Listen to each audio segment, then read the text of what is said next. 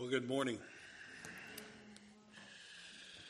And I trust you've been reminded this week of the goodness and faithfulness of our Heavenly Father, the steadfastness of our Savior, Jesus Christ, and the presence of the Holy Spirit at work in your heart and in your life. Well, if you have your Bibles with you this morning, open them with me to the Gospel of John, chapter number 6. If you're visiting with us, we're going through a study in the Gospel of John. And we've been working our way through, looking at the glory of Christ, really, as we look at John's account of Jesus' life and ministry and what it all means. And we have arrived at, and you're here for John 6, verses 1 through 15. As you have found your place, I'm going to read these first 15 verses. Before I do, let me just encourage you, church, to be praying for the men's conference or sportsman's dinner this coming weekend, and just pray God would use that as an opportunity for the gospel to go out and just bless the people that come out to hear, the speakers and all that will go on there. Likewise, the women's conference coming up in May. And didn't that sound good? May. And we're getting close, right? I know right now it seems like you don't know what to do when you go outside or how to go outside, but spring is coming. It'll get here. So be in prayer for that. I would just encourage you to pray for that. John chapter number 6, I'm going to begin reading in verse number 1. You can follow along with me. I'm reading through the ESV. That's the Pew Bible in front of you.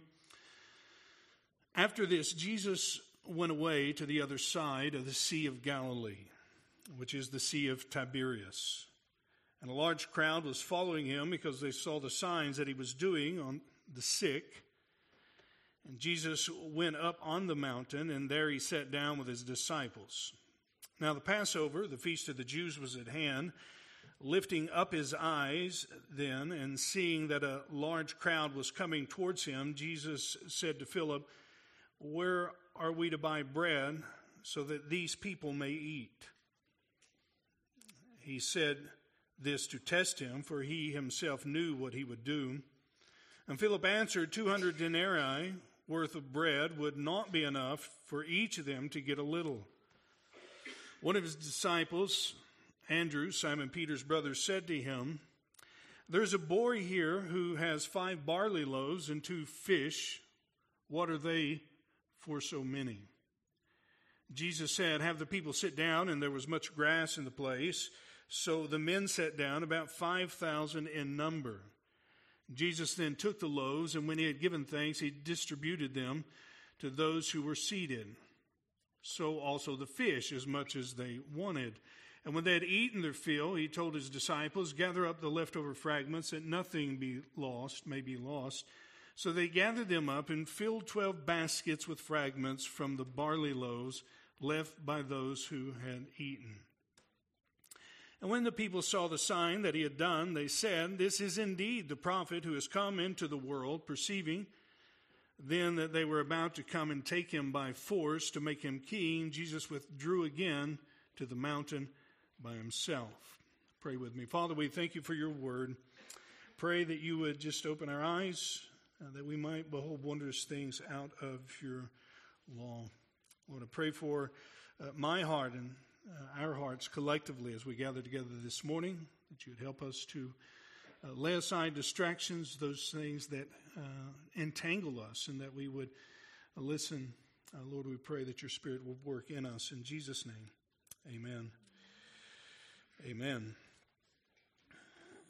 Augustine, a 5th century church theologian, said this concerning the passage: "God has, agreeably to his mercy, reserved to himself certain works beyond the usual course and order of nature, which he should perform on fit occasions, that they by whom his daily works are lightly esteemed, that they may be struck with astonishment at beholding." He says, "This is not indeed greater, but uncommon works. For certainly the government of the whole world is greater miracle than the satisfying of 5,000 men with 5 loaves. And yet no man wonders at the former, but the latter men wonder at. Not because it is greater, but because it is rare. So why do you say what Augustine said? Well, I thought it was interesting as he looks at the miracles. He says God has done things in space and time, which he refers to as uncommon, to bring about a certain amazement. We stand back and we stand amazed because at times we're slow to be amazed at the normal work that God does day in and day out. Now, whether you think this miracle is greater than the normal course of God's provision or not, it doesn't really matter, because when you read it, you cannot help but be taken back by this narrative. Jesus is given to us as a shepherd who causes the flock to sit down in grass as he takes provision and feeds them, and they are satisfied. It brings us to the mind of Psalms 23, doesn't it, where he says, "The Lord is my shepherd, and I shall not want." And here, this multitude finds their satisfaction in his provision. It isn't just that, it is how the thing plays out, the ridiculousness in one way, or the absurdity that you have a little boy's lunch of 5 biscuits and 2 fish, and the task of feeding 5,000. Well, the equivalent of maybe 15 to 20,000. And to add on top of that, you have our beloved disciples as an example of us, don't you? And stand there amazed at the whole thing, focused on their own limitations and shortcomings and limited resources instead of focusing on God's ability and God's resources. Well, there's many things that we could look at in this passage, and we'll discuss it this morning. I want to give you 4 points to kind of help us navigate through this, because we can take a lot out of it. In fact, this is the only miracle in the 4 Gospels that's repeated by all 4 writers. This feeding of the 5,000. And not only is it the only miracle recorded, but in John's Gospel, this beginning 15 verses sets us up for 49 verses of teaching about who Jesus is and about him being the bread that has come down from heaven. You see that at the latter end of chapter number 6. We'll get to that. He himself has come down to satisfy the hunger of men. So I thought it'd be easy this morning as we navigate through this. There's so much in here that to set these 4 headings in front of you, and if you take notes might help you a little bit. The first of which is the setting, the demand, the provision, and the withdrawal. Now, it is not always easy to walk through a narrative like this, but I hope this will help us a little bit. So let us get our feet under us and see what's going on, beginning at the first part of this in chapter number 6, and look at the setting where this miracle has taken place. The Bible says, after this, now after a period of time, naturally after chapter number 5 and the events that happened in Jerusalem, and we need not think that this was like the next week or the next day, or it was actually a good space of time that took place between chapter number 5 and chapter number 6. John is just kind of helping us keep the ball moving down the field. And he says, after this, Jesus went away to the other side of the Sea of Galilee, which is the Sea of Tiberias. A large crowd was following him because they saw the signs that he was doing. And so Jesus and his disciples, they go to somewhere south of Bethsaida, and as they go there, they're in a desert place, a hilly place, and they go there to take rest or to gain some refreshment, take a day off, you might say, like that. Mark 6 really gives us some of the idea of what is going on here for the reason why they're going to get away from the multitude. And let me just read verse 30 for you through 32 of Mark 6. The apostle returned to Jesus and told him all that they had done, and he said to them, "Come away by yourselves to a desolate place, and rest a while." For many were coming and going, and they had no leisure to eat. They went away in the boat to a desolate place by themselves. So you think Mark is trying to tell us something?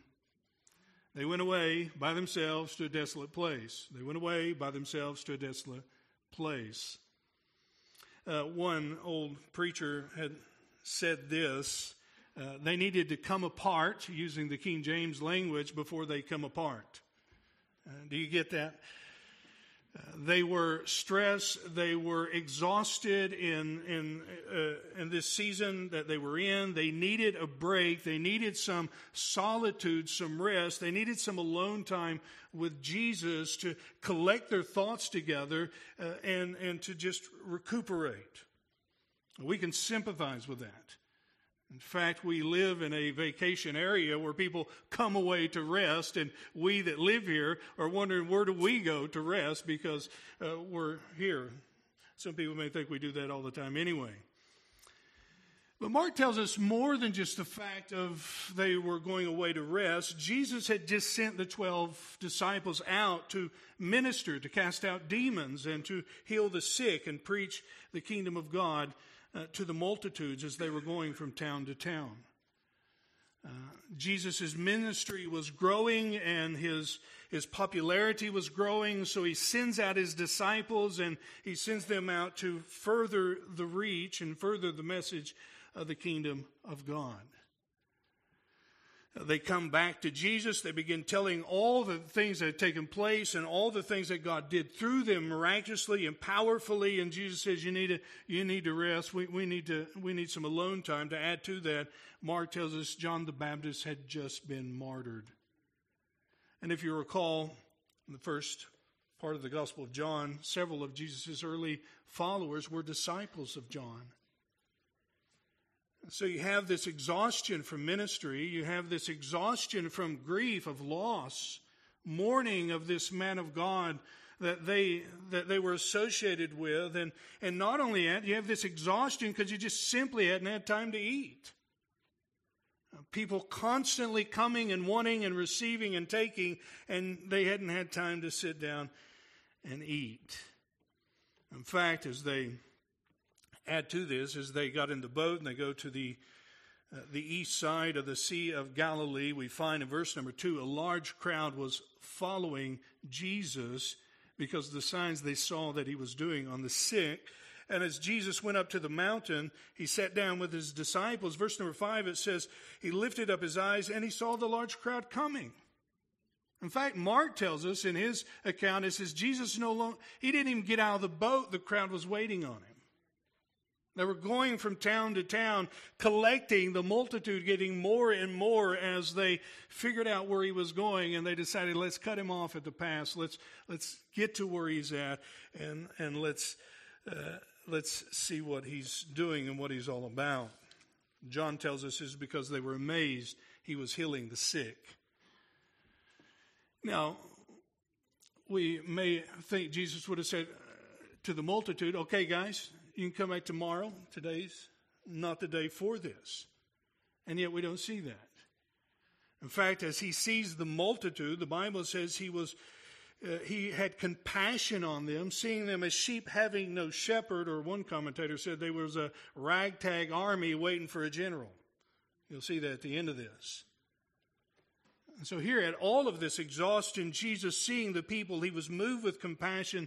And so he spent the day ministering to them, preaching the gospel, healing the sick, and teaching, doing all the things that he had been doing all the while. His disciples were there doing all the things they were supposed to be doing while Jesus was teaching. There goes the vacation, ruined, so to speak. Some 10,000 to 20,000 people gathered around waiting for Jesus to get out of the boat and to take from him more and more. And it was not just a pressure on Jesus himself, it would be a pressure upon his disciples that they would feel. And so that's kind of the setting we get to, and the miracle taking place in the first 5 verses to 5a. They're lifting up his eyes, seeing the multitude. Second, I want us to notice the demand. There was a demand of the crowd in Mark 6. His demand by their presence and them being like sheep without a shepherd as he began to teach them many things concerning the kingdom of God. There was a demand as he was healing them and casting out demons, all the things that he was doing with them that day. But there's also a demand of the disciples in Mark 6 as well, and I'll read that for you. And when it grew late, his disciples came to him and said, "This is a desolate place. The hour is now late. Send them away to go into the surrounding countryside and villages and buy themselves something to eat." So the disciples come to Jesus. Time to close the camp meeting. Time to stop the revival, the service, whatever. It's time to send them home. We're hungry. They're hungry. They need to go find something to eat. Now, it could very well be that the disciples meant nothing bad by this. It may mean that they seen the reality that it was late and the people would need to go eat somewhere and go find somewhere to rest. They were in a place where they could not receive that. But it also might mean that they themselves wanted to eat and realized they couldn't eat while 5,000 to 20,000 people were roaming around. And so the disciples say to Jesus, "Send them away."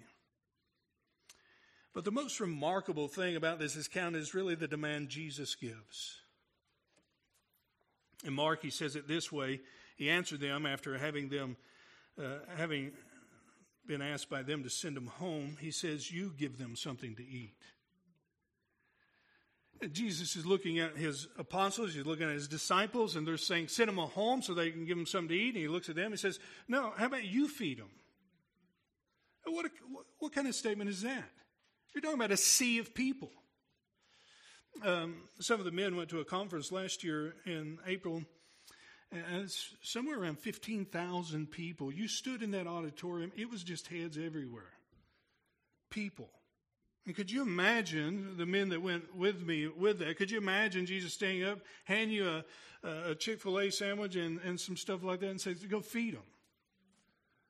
It's the most ridiculous thing we could ever think of. In fact, he looks to Philip in John chapter number 6, verses 5 through 7, and he says, lifting up his eyes, then seeing that a large crowd was coming towards him, Jesus said to Philip, "Where are we to buy bread that all these people may eat?" Now, some wonder why he asked Philip. He was from the region. So maybe that's one reason he asked him. I think he asked him maybe for that, but also because he tends to respond a lot like we would in that situation, doesn't he? 1, 2, 3, 4, 5, 6, 7, 8, 9, 10, 11. Well, after he gets done counting, he says, if we had 8 months of salary, 8 months worth of money of a normal salary, we couldn't even buy a snack for everyone. What do you mean, where are we going to go buy food for these people? And Jesus was doing this to test them. He knew himself what he would do, but he was putting the situation in front of them. What will you do when you're without resources and the need is in front of you? Well, Philip is a lot like us. We count, we add up, we have limited resources, so we just put it to death. We put an end to it. There's no way. We're left with the impossibility of it. There's no way we could feed that many people. There's no way we could do this. There was no Target, there was no Walmart or Sam's Club or any of those things like that where they could just go get some stuff and feed them. In fact, food in those days took a long time to prepare. It was not an easy task. You didn't just go out and buy in bulk like that. It was difficult. And Philip answers with a realist attitude. Now, you and I are pretty hard on Philip and the disciples, aren't we? How many of you raise your hand? You think they mess up a lot? They do. Now, Philip should have connected the dots. Jesus took 6 jars of water and turned them into what? Based out of his own will to turn the water into wine, Jesus took those pots and turned water into wine. Not to mention the healings that they themselves did, the preaching, casting out demons they themselves did, as well as watching Jesus do. In fact, in one of the gospel narratives, he had just raised someone from the dead before you get to this account that took place. And yet you and I have all of these records in front of us, and I still find that we are pushed up against the wall with the obvious limitations of our resources and abilities. We walk in the same manner as Philip and the rest of the disciples. In fact, what we find here is Jesus bringing his disciples at the end of themselves so that he may use them and show them something of the strength and mercy and power of God through them. They were at the end of their physical resources. They were at the end of their strength. They were at the end of their imagination. We know that by Philip's response. But was that true? As Jesus is talking to Philip and he's thinking about all that they have and all that they can do, was it true? Well, no, it wasn't. Because standing in front of them was Jesus, the very divine Son of God. There at the very beginning, who was able to speak the world into existence. They were looking at the problem through the lens of themselves and what they had, not looking at the situation through the lens of God and the resources he possesses. I could not help but connect with Philip this year as we were looking over the budget, doing the math and calculating, thinking about people leaving and people moving and how many come to church and the needs of the church and the ministry center and all those things up there. And I kept coming at the end of the day, wow, how are we going to do this?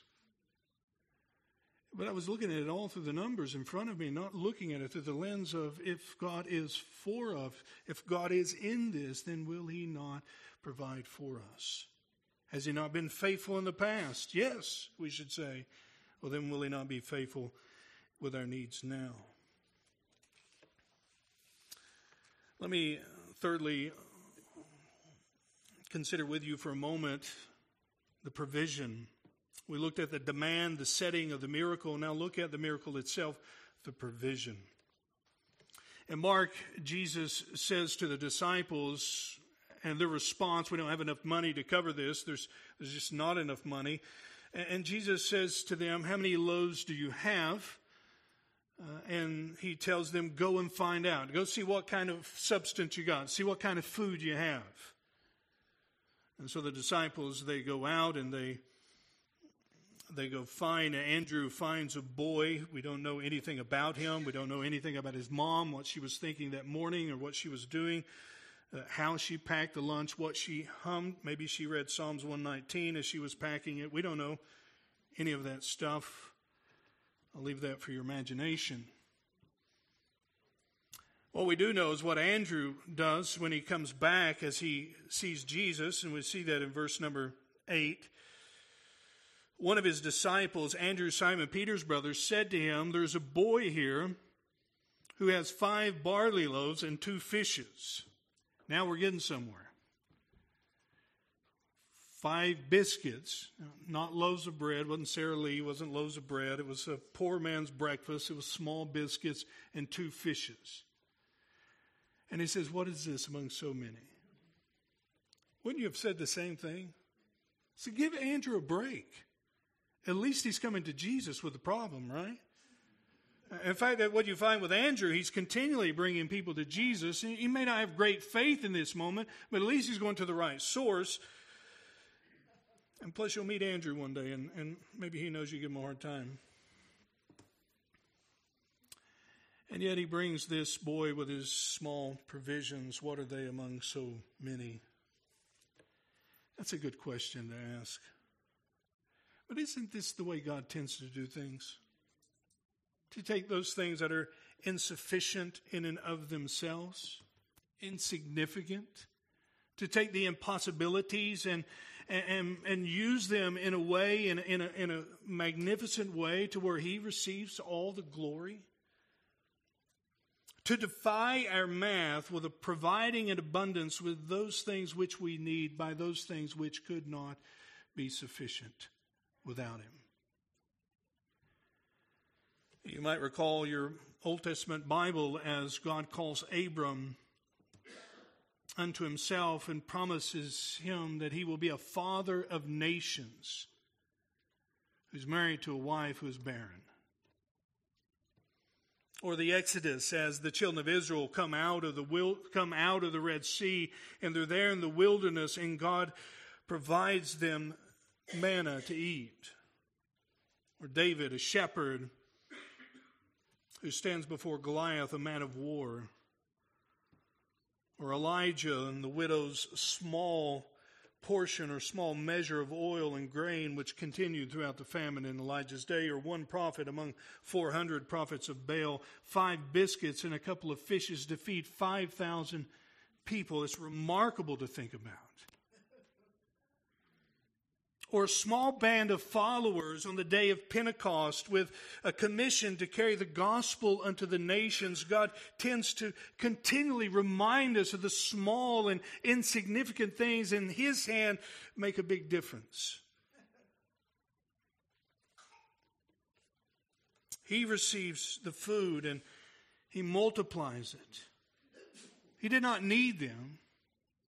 He was there when the world was created out of nothing, yet He chooses to use our meager resources in a way that brings Him glory. Praise God for that.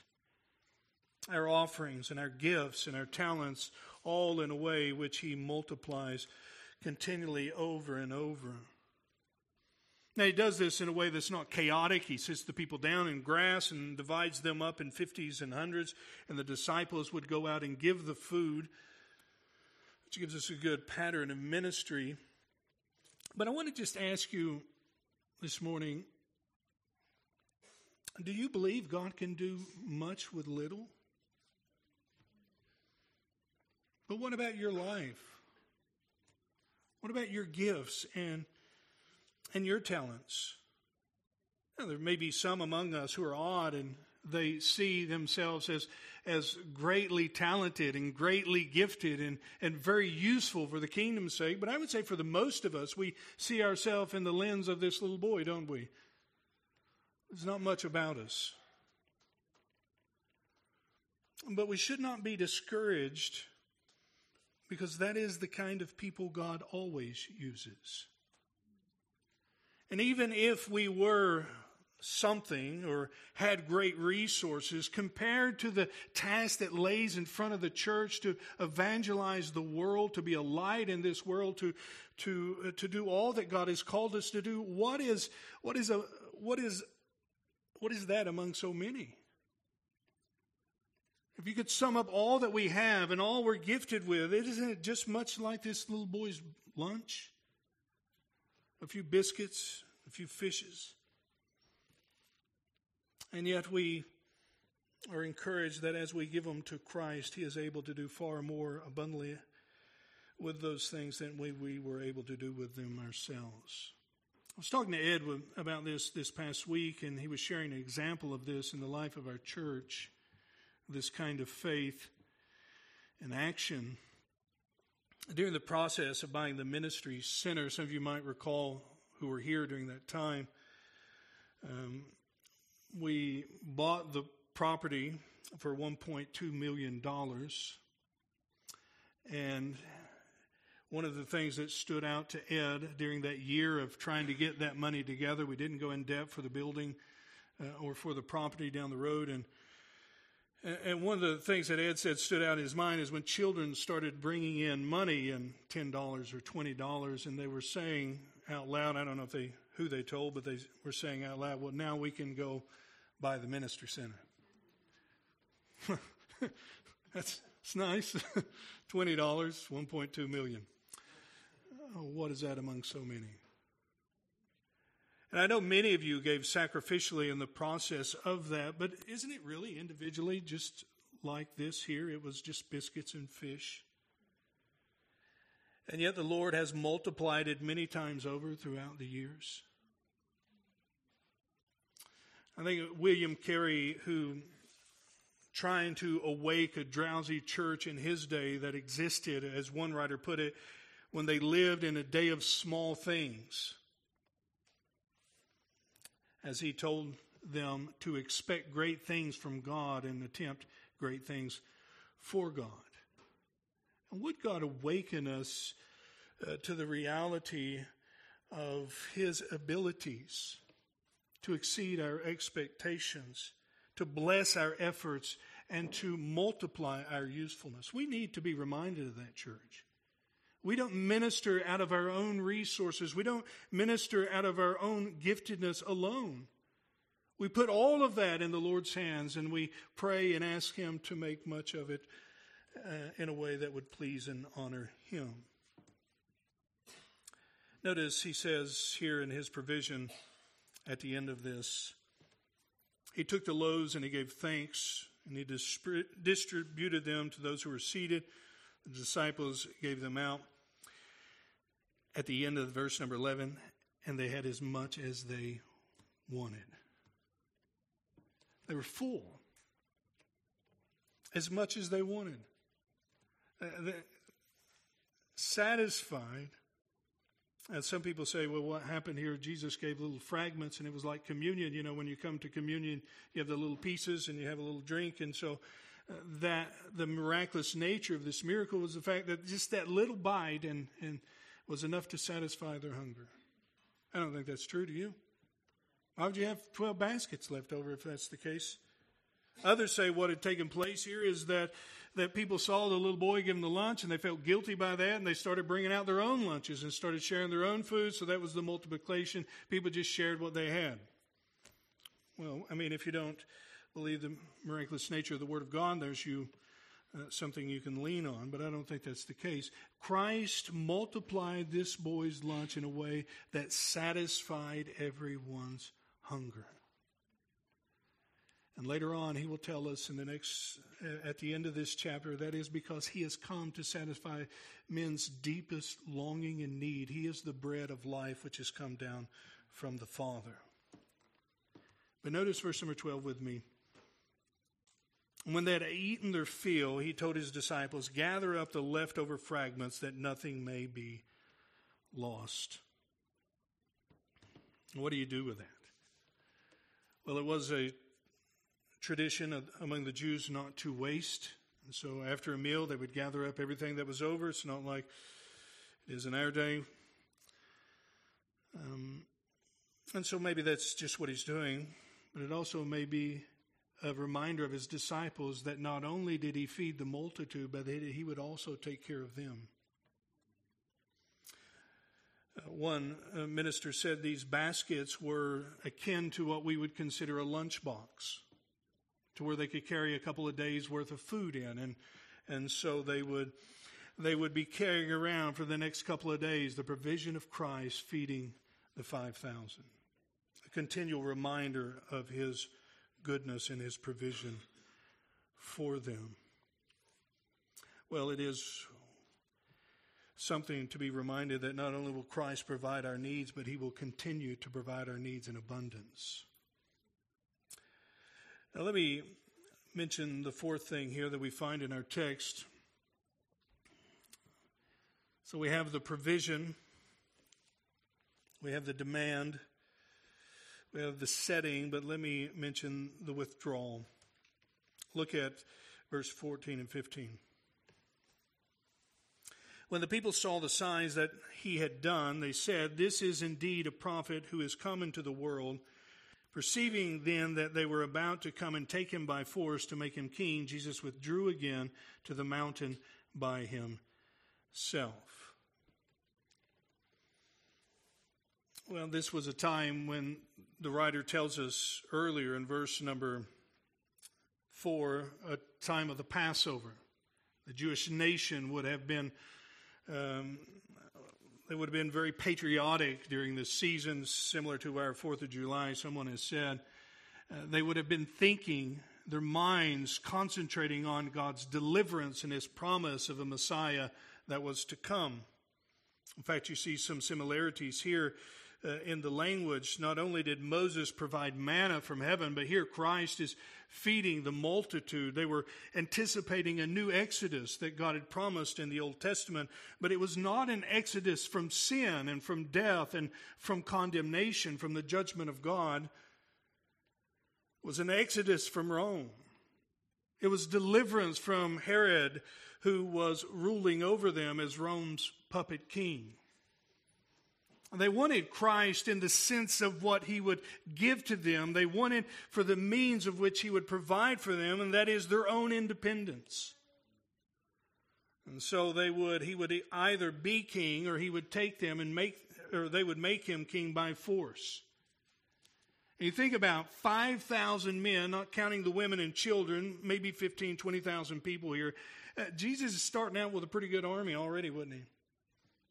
I mean, that's a pretty good crowd.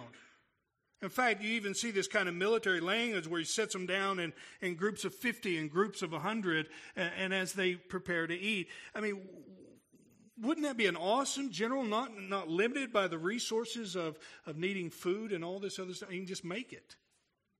They could keep on fighting and keep on delivering themselves from oppression. And what a temptation for Jesus. The Son of God who's come into the world to be offered a kingdom without a cross, be offered with prestige and prominence, to be set above people, which he rightly deserved, and he will one day receive from the hand of the Father. But here it's offered to him by the hand of the multitude, by the hand of the crowd who wants something from him. In fact, Mark's language is interesting for us. It says, immediately he went away to a private place by himself, because of the response of the people who would have him come and deliver them. But that is not what Christ came the first time to deliver them from, Rome. And that's not what he offers to us now as we seek him as a deliverer, is it? But it's from the oppression of our guiltiness, the oppression of our sin. It's from the reality that we have all sinned against God, and the condemnation which belongs to that disobedience. Christ came into the world not to be lifted up by a ragtag mob to make king, to throw away Caesar. No, he's come to face death and conquer death so that one day you and I might enter into his presence.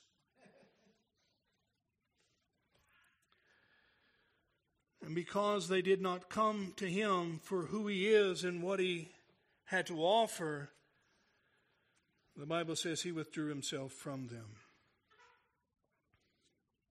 We must, if we are to receive Jesus, we must receive him on his own terms and not ours. He is not a means to the end, but he is the source of life, the one who gives life. And we must come in that fashion, by faith, turning from our own ways to him and his ways. And so he does that, doesn't he? He withdraws from them. He goes to the mountain and he seeks the Father. Well, there's much in this, much more that could be said about this, but it's again a good reminder that as we come to see Jesus and his provision for us in feeding the 5,000, he continues to amaze us and provide for us in miraculous ways. Through the little gifts and talents that we offer up, may God be glorified and may he multiply them in a way to meet the needs around us. I think that's what he desires from us. And I would just say this morning, if you're visiting, you don't know who Christ is, and you've never put your faith and trust in him, I would encourage you to talk to someone before the day's over. I'd love to speak with you after the service and share the gospel with you. Pray with me. Father, we thank you for this morning that we gathered together. Thank you for the provision that we have in Christ and his goodness. And I pray that you would help us, not only as we look at the world around us, but help us to look at it through the lens of your ability and your might and your resources. Lord, help us to look at it in a way that we ourselves are submissive to offer to you what you have given to us, and so that we might be used by you. Lord, help us this day as we leave here. In Jesus' name, amen.